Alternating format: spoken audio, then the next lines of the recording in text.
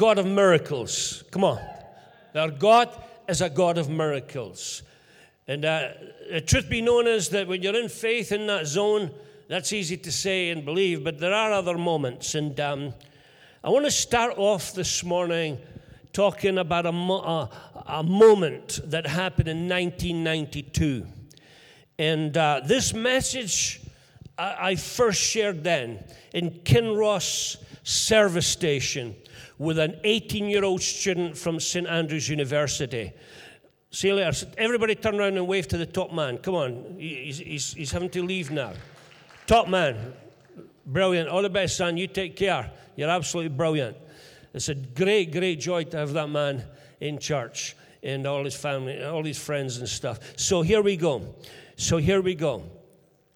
I shared this message with him, and for the same reason as I'm sharing today. This message, from God, unleashed a season of miracles in a young man's life.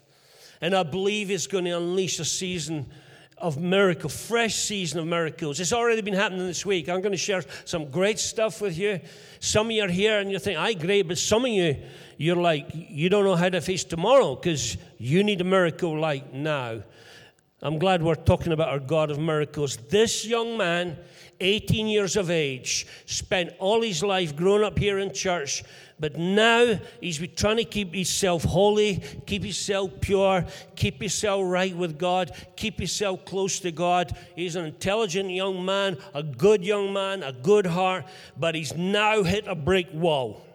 He's now at the stage where he doesn't even know if there is a God exists anymore. He's at that stage. He just doesn't know. And when I sat down with her, I never ever go prepared. I always go prepared in prayer, but I never go with words because I like to hear clearly from the Holy Spirit in the moment. And because an unction, a divine word from the Lord is what this young man needed. He wasn't going to accept the usual script. He could lecture me in the Bible inside out. And so I went there leaning on the Holy Spirit. We sat down and I knew it was make or break time. I knew that this young man could walk away, finish with God, faith in church forever, or on fire. And I didn't know what I was going to say.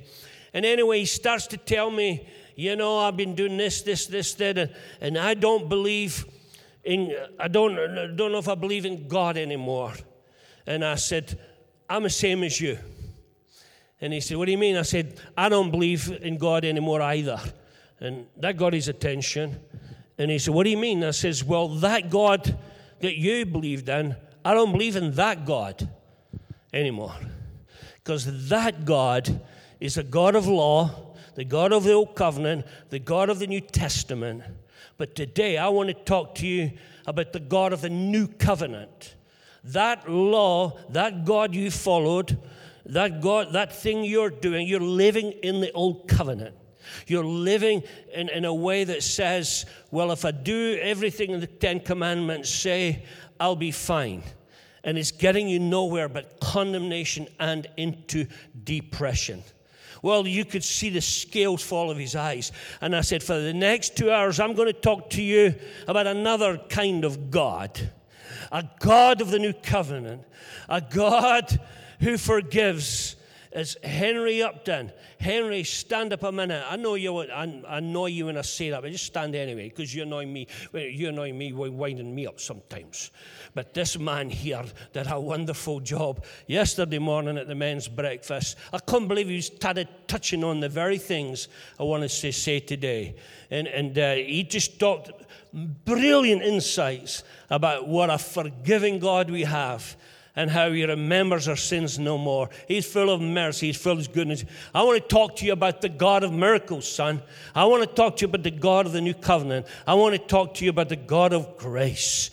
It was like you'd never heard that word before. And this, within 2 hours, the scale fell off his eyes. I could see him walking out with a spring in his step. It was like I introduced him to his dad for the first time. And I never heard from him. 1992, I never heard from him since. And I have not got a Scooby-Doo what happened to him until 3 days ago. I got an email from this young man to say that if you drive through Lancaster, in the middle of Lancaster is a beautiful big church steeple and a beautiful big church building with a thriving, Holy Spirit-filled congregation. That young man, Jonathan Scammon, is the senior reverend with his wife and 4 children of that church today. Let's applaud the Lord Jesus Christ. Come on. It's a God of grace. The God of grace. And he sent an email. He sent an email this week saying, you know, do you remember that moment? And I was like, how could I forget? And I'm just conscious of so many believers. They're trying to keep themselves pure. They're trying to keep themselves holy. They're trying to obey the Lord. They're doing the prayers. They're doing all this stuff. The only difference is they're worshiping the God of law.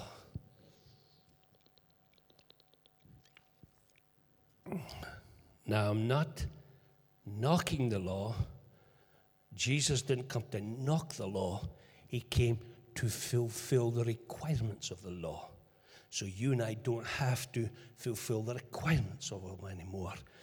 And how many people know you do a little thing and you never hear whatever happens, and you might never even hear in this life, but how joyous is it to hear, what's 1992 to now? A few years later, the God of grace. And Elma and I couldn't sleep one night, and we popped on his church webpage, and we sat there and listened to his sermon. And what was he talking about? The grace of God. And I want to get us there today, because there are people carrying heavy burdens, there are people trying their best, and they're beating themselves up. But I want to talk today about the God of grace. Romans 5:17 says this beautiful thing. And before I get going, there's all kinds of controversies about grace. But you know something? Every time God brings something, the more precious something is, the more controversies there is. When God started releasing healings and miracles in the church, man, so many churches got attacked for that thing, they stopped doing the miracles. And so it's the same with grace. But grace is God's idea, not man's. And in Romans 5:17, and when this hit me, it just frees us.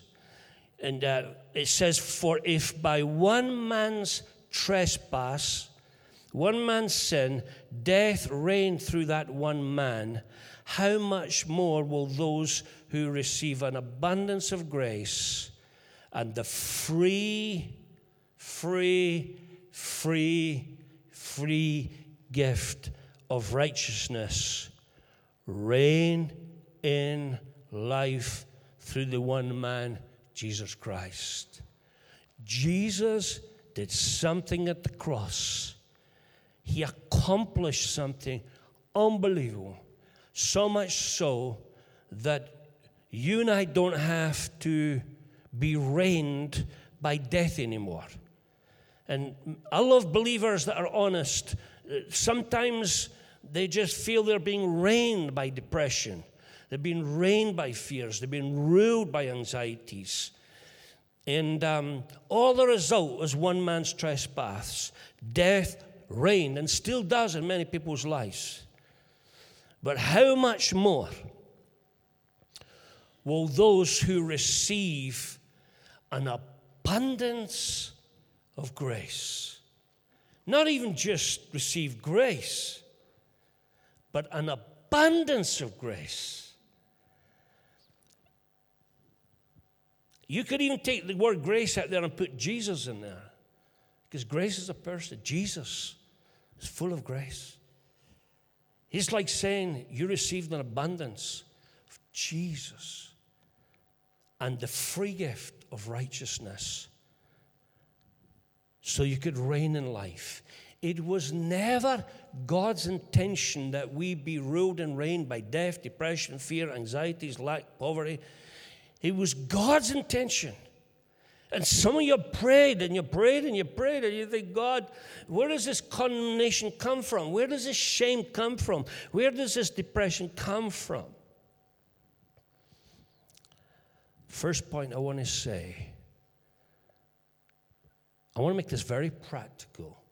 A lot of preachers frown on practical sermons. They say, you know, it has to be this way, this way, this way. Don't you just love Jesus' practical sermons? Take up your bed, son, and walk. Go and fill these pots. Bring me pots so I could fill. Bring me some fish. But I want us to go home today with one picture of God in mind. The kind of God you're worshiping is the 12 baskets left over God. Come on. What if you woke up in the morning and you began and say, oh, God, and you're standing there and you're praying, and he's standing there with 12 baskets left over. An abundance of grace. And so the first thing I want to ask us to do practically today is not take up our bed and walk, but if you've never done this consciously, made a decision, I want you to make a decision today. You're never going to walk in law ever again. Make a decision today to receive an abundance of grace. Oh, Christians are going around with 10 tongues. This young man, probably the most godly young man I'd ever met at Kinross 92. You couldn't get a more finer, upstanding Christian.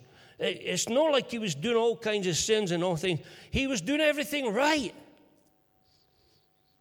in his own strength. That's what you call self-righteousness. That's the law. But what if you decided today, I'm not going to veer from the Word of God. I'm going to believe the Word of God. And I'm going to, if I've never ever done this, not just sing our wee songs, Amazing Grace, but I'm going to step out radically in faith and take hold of the Word of God and receive in the depths of my being an abundance of grace. When you do that, you have a river to spill over to others. Now, I know you've already done that, some of you, with condemnation. You've done that with fear. You've done that with depression. But God says, the Word of God says, two things are given so you could reign in life. And most people have the gift still sitting on the mantelpiece. An abundance of grace. Miracle number one. For 3 months, it's been all over the newspapers that the team I've talked to you about before in South Africa and the brand new Nelson Mandela Stadium is hitting the wall. The sponsor has not come up with the money yet. The news media says the money's in the bank, but it's not. The players have not been paid a penny for 2 months. So you got maybe 100 players, management, all about to lose jobs, mortgages, and come 9 o'clock on Monday morning, every single one of those players, their contract is torn up and they're free to take a walk. And the SARU, the South African Rugby Union, have said, quoted in the media, it's not breaking any confidences here because this is all over the media if you just Google it. They said they're arriving on Friday at 1 o'clock. Friday there. And at 1 o'clock on Friday, if they can't find 6.5 million rand, they're taking the stadium, they take the team, they'll take over everything, and the whole thing is washed out. Every day they've been asking for prayer, asking for prayer, asking for prayer, asking for prayer. Man, I got to the place where Thursday night I had no prayers left. And the Lord spoke to me, he said, what about abundance of grace? Abundance of Jesus. Why don't you just behold me? Forget all that nonsense. Just behold me. Because when Jesus is lifted up, all kinds of miracles take place. I began to lift him up and began to just meditate on this abundance of grace. 1 o'clock the next day, I get a text, the money's still not arrived. The SARU come in who have powers to do what they want. They listened to the story. They went away, had a discussion. They came back, and it is reported they paid the $6.5 million to save the club. How many people are afraid to come to God, afraid to come to the Bible, afraid to come to the Holy Spirit, because they think the very one, and they're going to get law. The SARU is going to throw the law at you and close you down. That's what you call grace. When you get something from somebody you don't expect. And how many believers walk around expecting to get beat up? They've sinned, beat up for this and beat up for that. And time again, Jesus comes along and says, I've paid the debt. Let's applaud the Lord Jesus Christ. 6.5 million. 6.5 million. I don't emphasize that to talk about money. I emphasize to say you're talking about saved lives. You're talking about saved jobs, saved mortgages, little children. People are getting health back because they can eat. John 19, verse 30 says this. When Jesus had finished the sour wine at the cross, he said, it is finished. And he bowed his head and he gave up his spirit. Again, I was hanging off the end of my seat yesterday morning as Henry was talking about this, reminding us again and again. And he said a brilliant thing. He said the blood of, your sins have been paid for. You were made, now, this is going to freak you out. You were made perfect. Turn to the person next to you and say, hi, Mr. I'm so perfect. Hi, perfect one. We don't get this. We don't get this because we're so bound up with the law thing. We don't get this grace thing. But he says, you and I were made perfect. He said it is finished. Not only is your sins paid for in the past, your sins are paid for today, and your future sins are paid. And as Henry beautifully reminded us, and not only that, he remembers your sins no more. We can applaud the Lord Jesus Christ for that. That's an abundance of grace. And then Henry said, the blood did that, and the blood continues to do that. Is that right, Henry? Is that what you said? It continues to do that. Is that the way you put it? Say, speak up. It goes on cleansing. Is that correct? I want to quote you accurately. Something that's a rare thing for me to do. Beautiful. Imagine going home today. Abundance of grace. It is finished. So if it's finished, why are you trying to pay for it? Why are you trying to keep yourself holy, trying to keep yourself righteous, trying to keep the law, trying to do this, trying to do that? When you receive an abundance of grace, you stop trying and you start trusting. And when you begin to trust, you begin to live sin-free, shame-free, condemnation for free. How many people are going to leave this building today? 110% condemnation and damnation and shame-free. Come on, let's applaud the Lord Jesus Christ. Come on, let's wake this thing up. I know it's the summer, but hey, come on. The blood of Jesus has done what the bulls and the goats could not do. The blood took your sins forever. When the devil comes to remind you of your sin, remind you of your failure, remind you haven't prayed today, remind you of that stuff, you have to step into an abundance of grace in that moment. What you do is you just park out this side and you just behold Jesus.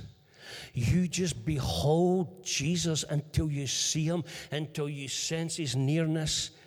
You behold him, you love him, you worship him, you meditate him until that grace begins to flow in the depths of your being. Can we agree with that and say amen, guys? Oh, man. The grace, the abundance of grace. Some young men some years ago said to me, Pastor, you need to speak more about the wrath of God. You need to speak more about sin.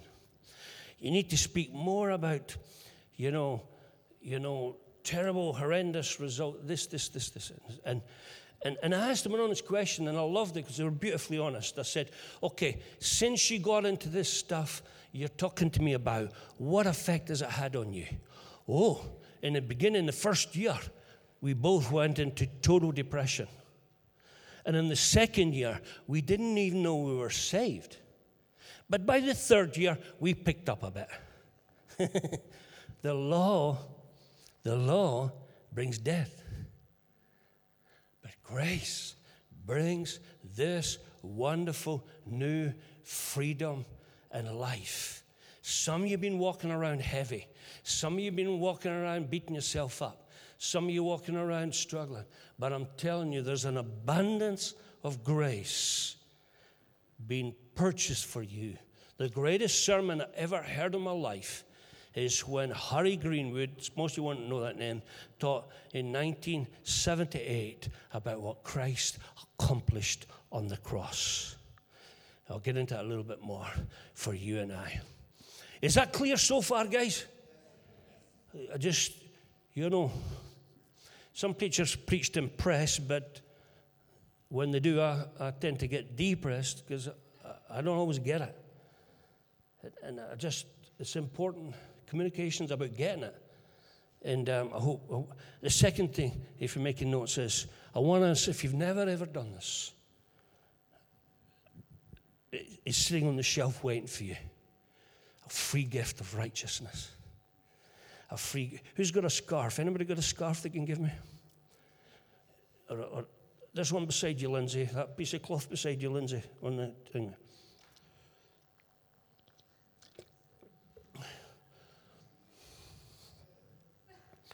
Right. He goes to the cross. That's a better one. I like that one.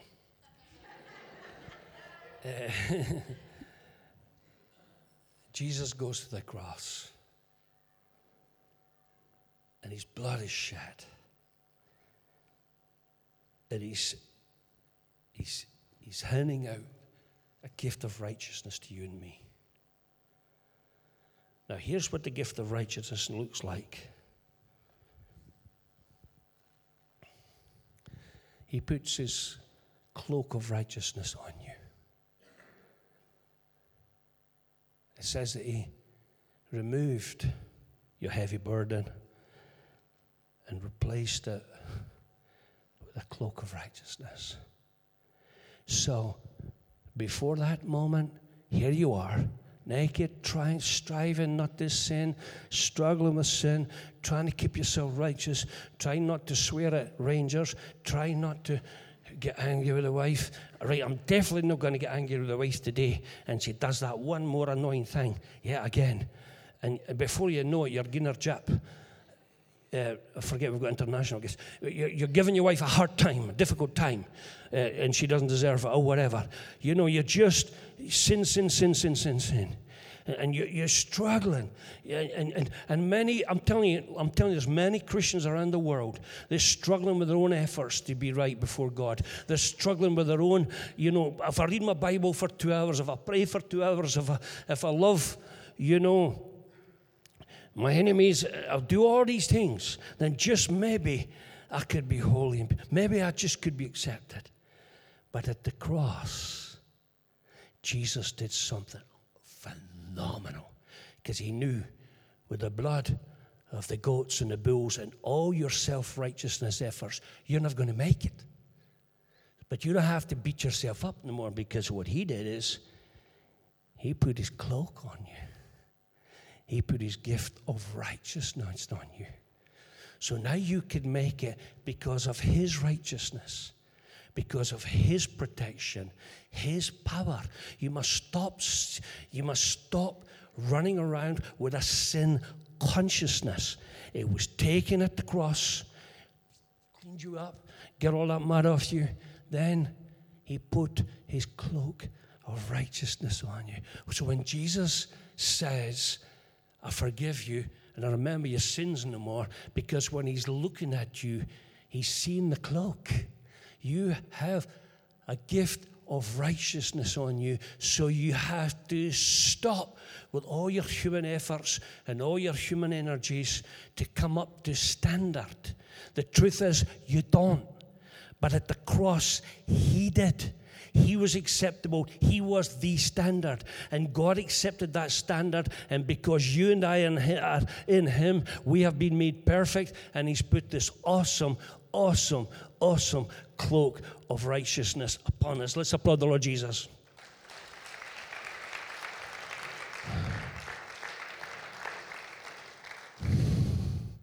And so Hebrews 10:22 says, let's draw near with a true heart in full assurance of faith, with our hearts sprinkled clean from an evil conscience and our bodies washed with pure water.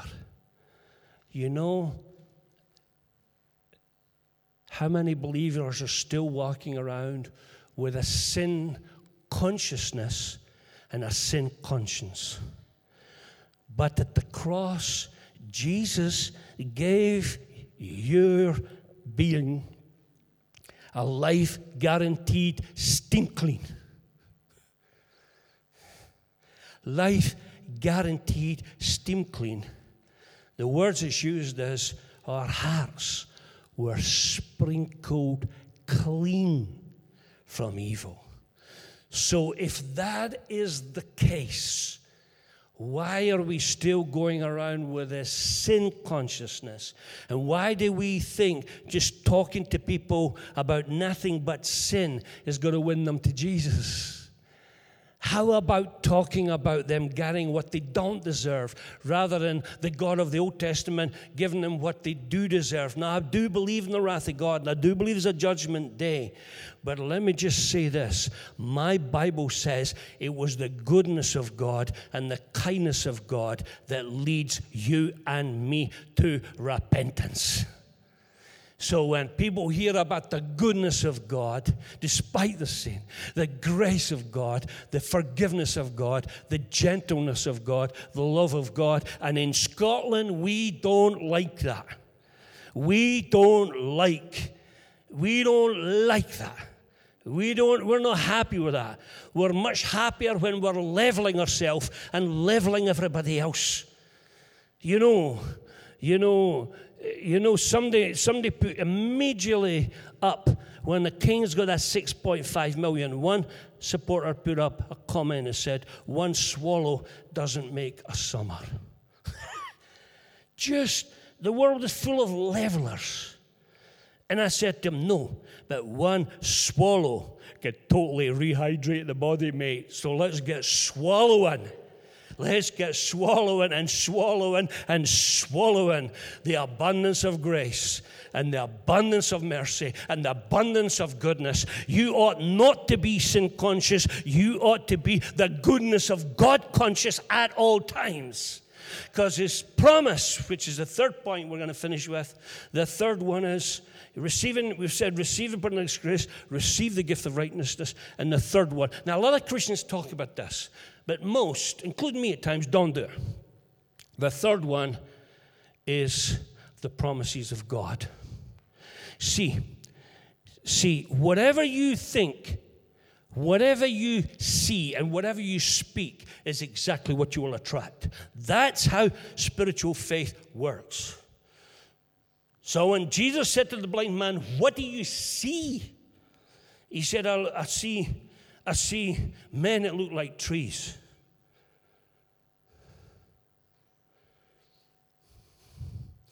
Some towns in Scotland I've been to, and I know what he's talking about. But here's the thing. How many of us receive and live in the promises of God. Receive and live in the promises of God. How many of you walk around with a goodness consciousness? You can do that if you are willing to receive and step into and have a psyche of the consciousness of the promises and goodness of God.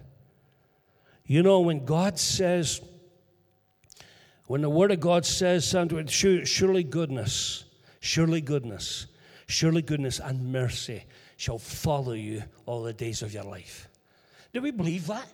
Do we believe that? We don't believe it when we say, never rains but it pours.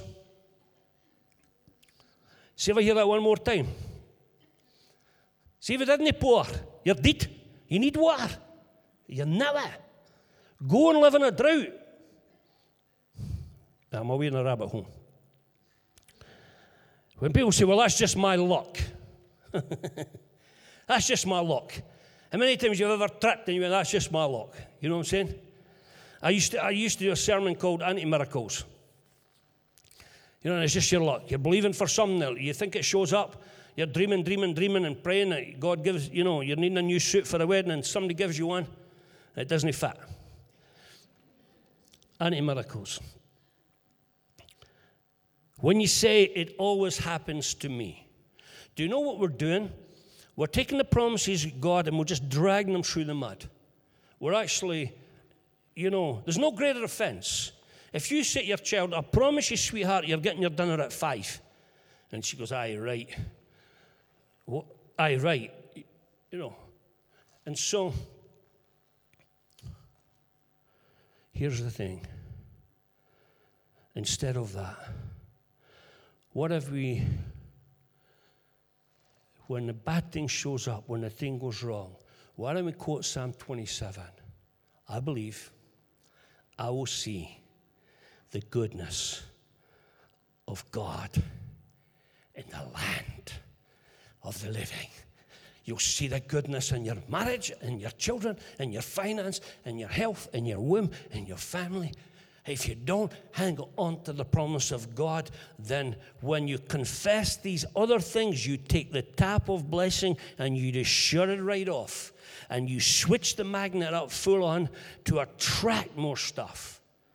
And so when you say it always happens to me, you're the most accurate prophet in Scotland. Because it always does. Hey, watch this. In 10 seconds, I'm going to jump off that platform and land there, and I'm not going to fall and break my leg. Did it? Prophecy. Came true. So that always happens to me. What's going to happen? It's always going to happen to me. But when we park that and come to the Word of God and fill our spirits with promise consciousness, faith consciousness, and nearness of God consciousness. So here's the thing. Draw near to God, and He'll draw near to you. Let's be honest. Most times we're afraid to draw near to God. We're afraid to draw near to the Holy Spirit.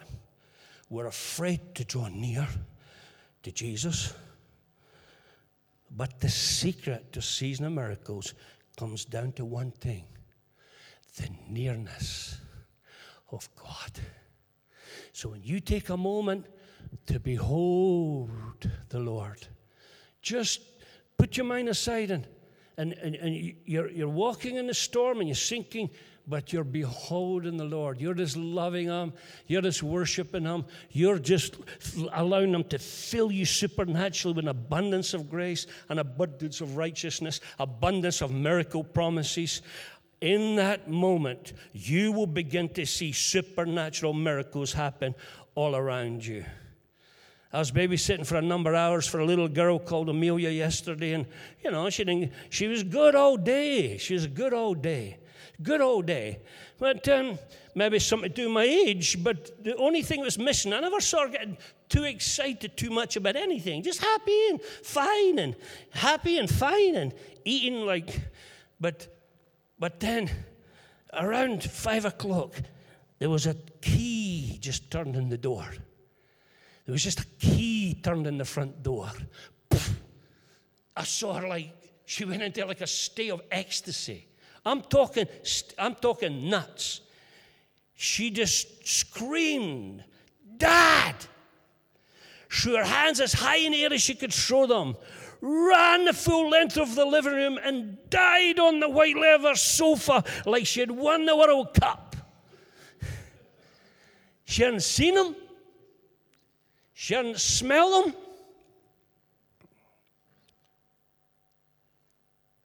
All she had was, he's near. And when Daddy's near, everything changes 100%. And so, in closing, I want to encourage you to spend the rest of your life doing what the Word of God says, with a nearness of God consciousness. Come boldly, the Bible says. So wherever you are, whatever the situation, welcome Him. Draw near to Him and be conscious of His nearness. Be conscious of Him working your behalf, and be conscious of Him lavishing an abundance of grace upon you. Marco came to the platform with Abby, but he, sitting beside him at breakfast yesterday, was like heaven. Him and the most amazing Jim from Cowden Beef. Let's give Jim a big, huge welcome today. You know, you go through life and you do your best like the young man, and some young people have been like that. You do your best. And Marco, most people don't know, Marco at one time was probably the most famous, effective Christian drama act in the whole of the United Kingdom. Hundreds upon hundreds, if not thousands, of youth groups, schools, and churches, and all of the United Kingdom that came from America to give the goodness of Jesus to your kids and mine, all of the United Kingdom. But the bear showed up, and he paid a heavy price. Lost his job, lost his ministry, lost his wife, pretty much lost the kids, lost his house, lost the money, lost. Do